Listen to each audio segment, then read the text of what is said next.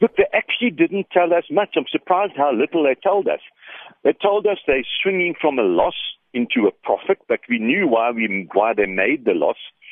It was a big fine in Nigeria and another tower business in Nigeria that caused the problems. But we know the fines behind, so we know they were swinging into a profit.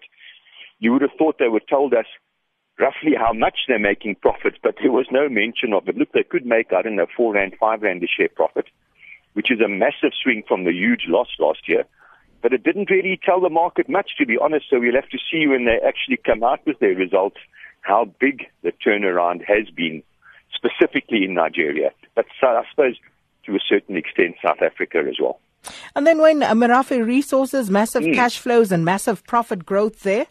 Ooh, very typical of all the mining companies. The mining companies had a terrible time in 2015. They cut costs, they dropped projects, they slashed their cost base to the bone. Now they're all making huge amounts of money and they're not spending any on new projects.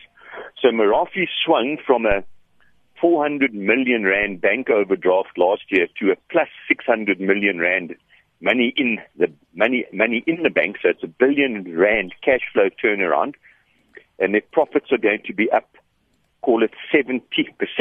But now the market knows this. So although it's incredibly good news on the face of it, the market's actually anticipating this because we all know mining shares have gone through the roof in the last year and a half, something like that. But it just shows you how the mining companies were on the edge of bankruptcy in 2015. Now they've got so much money, they are cash flush, how quickly the cycle can turn. Indeed. And let's just finally take a look at Spur now. Perfect storm in a table of two halves there.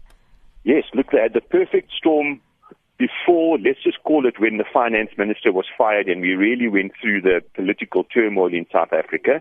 Their sales, specifically in the main Spur franchise and the Captain Dorego, the fish franchise, I mean, their sales were down 7 or 9%.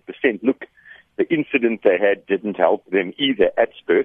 But then after, sort of in the new South Africa, things are significantly better and have turned around quite a bit. Look, they've done very well with Hussar Grill and Rockamama, and they're quite positive about the outlook. So hopefully, not just Spur, the whole of South Africa is starting a new period in our history.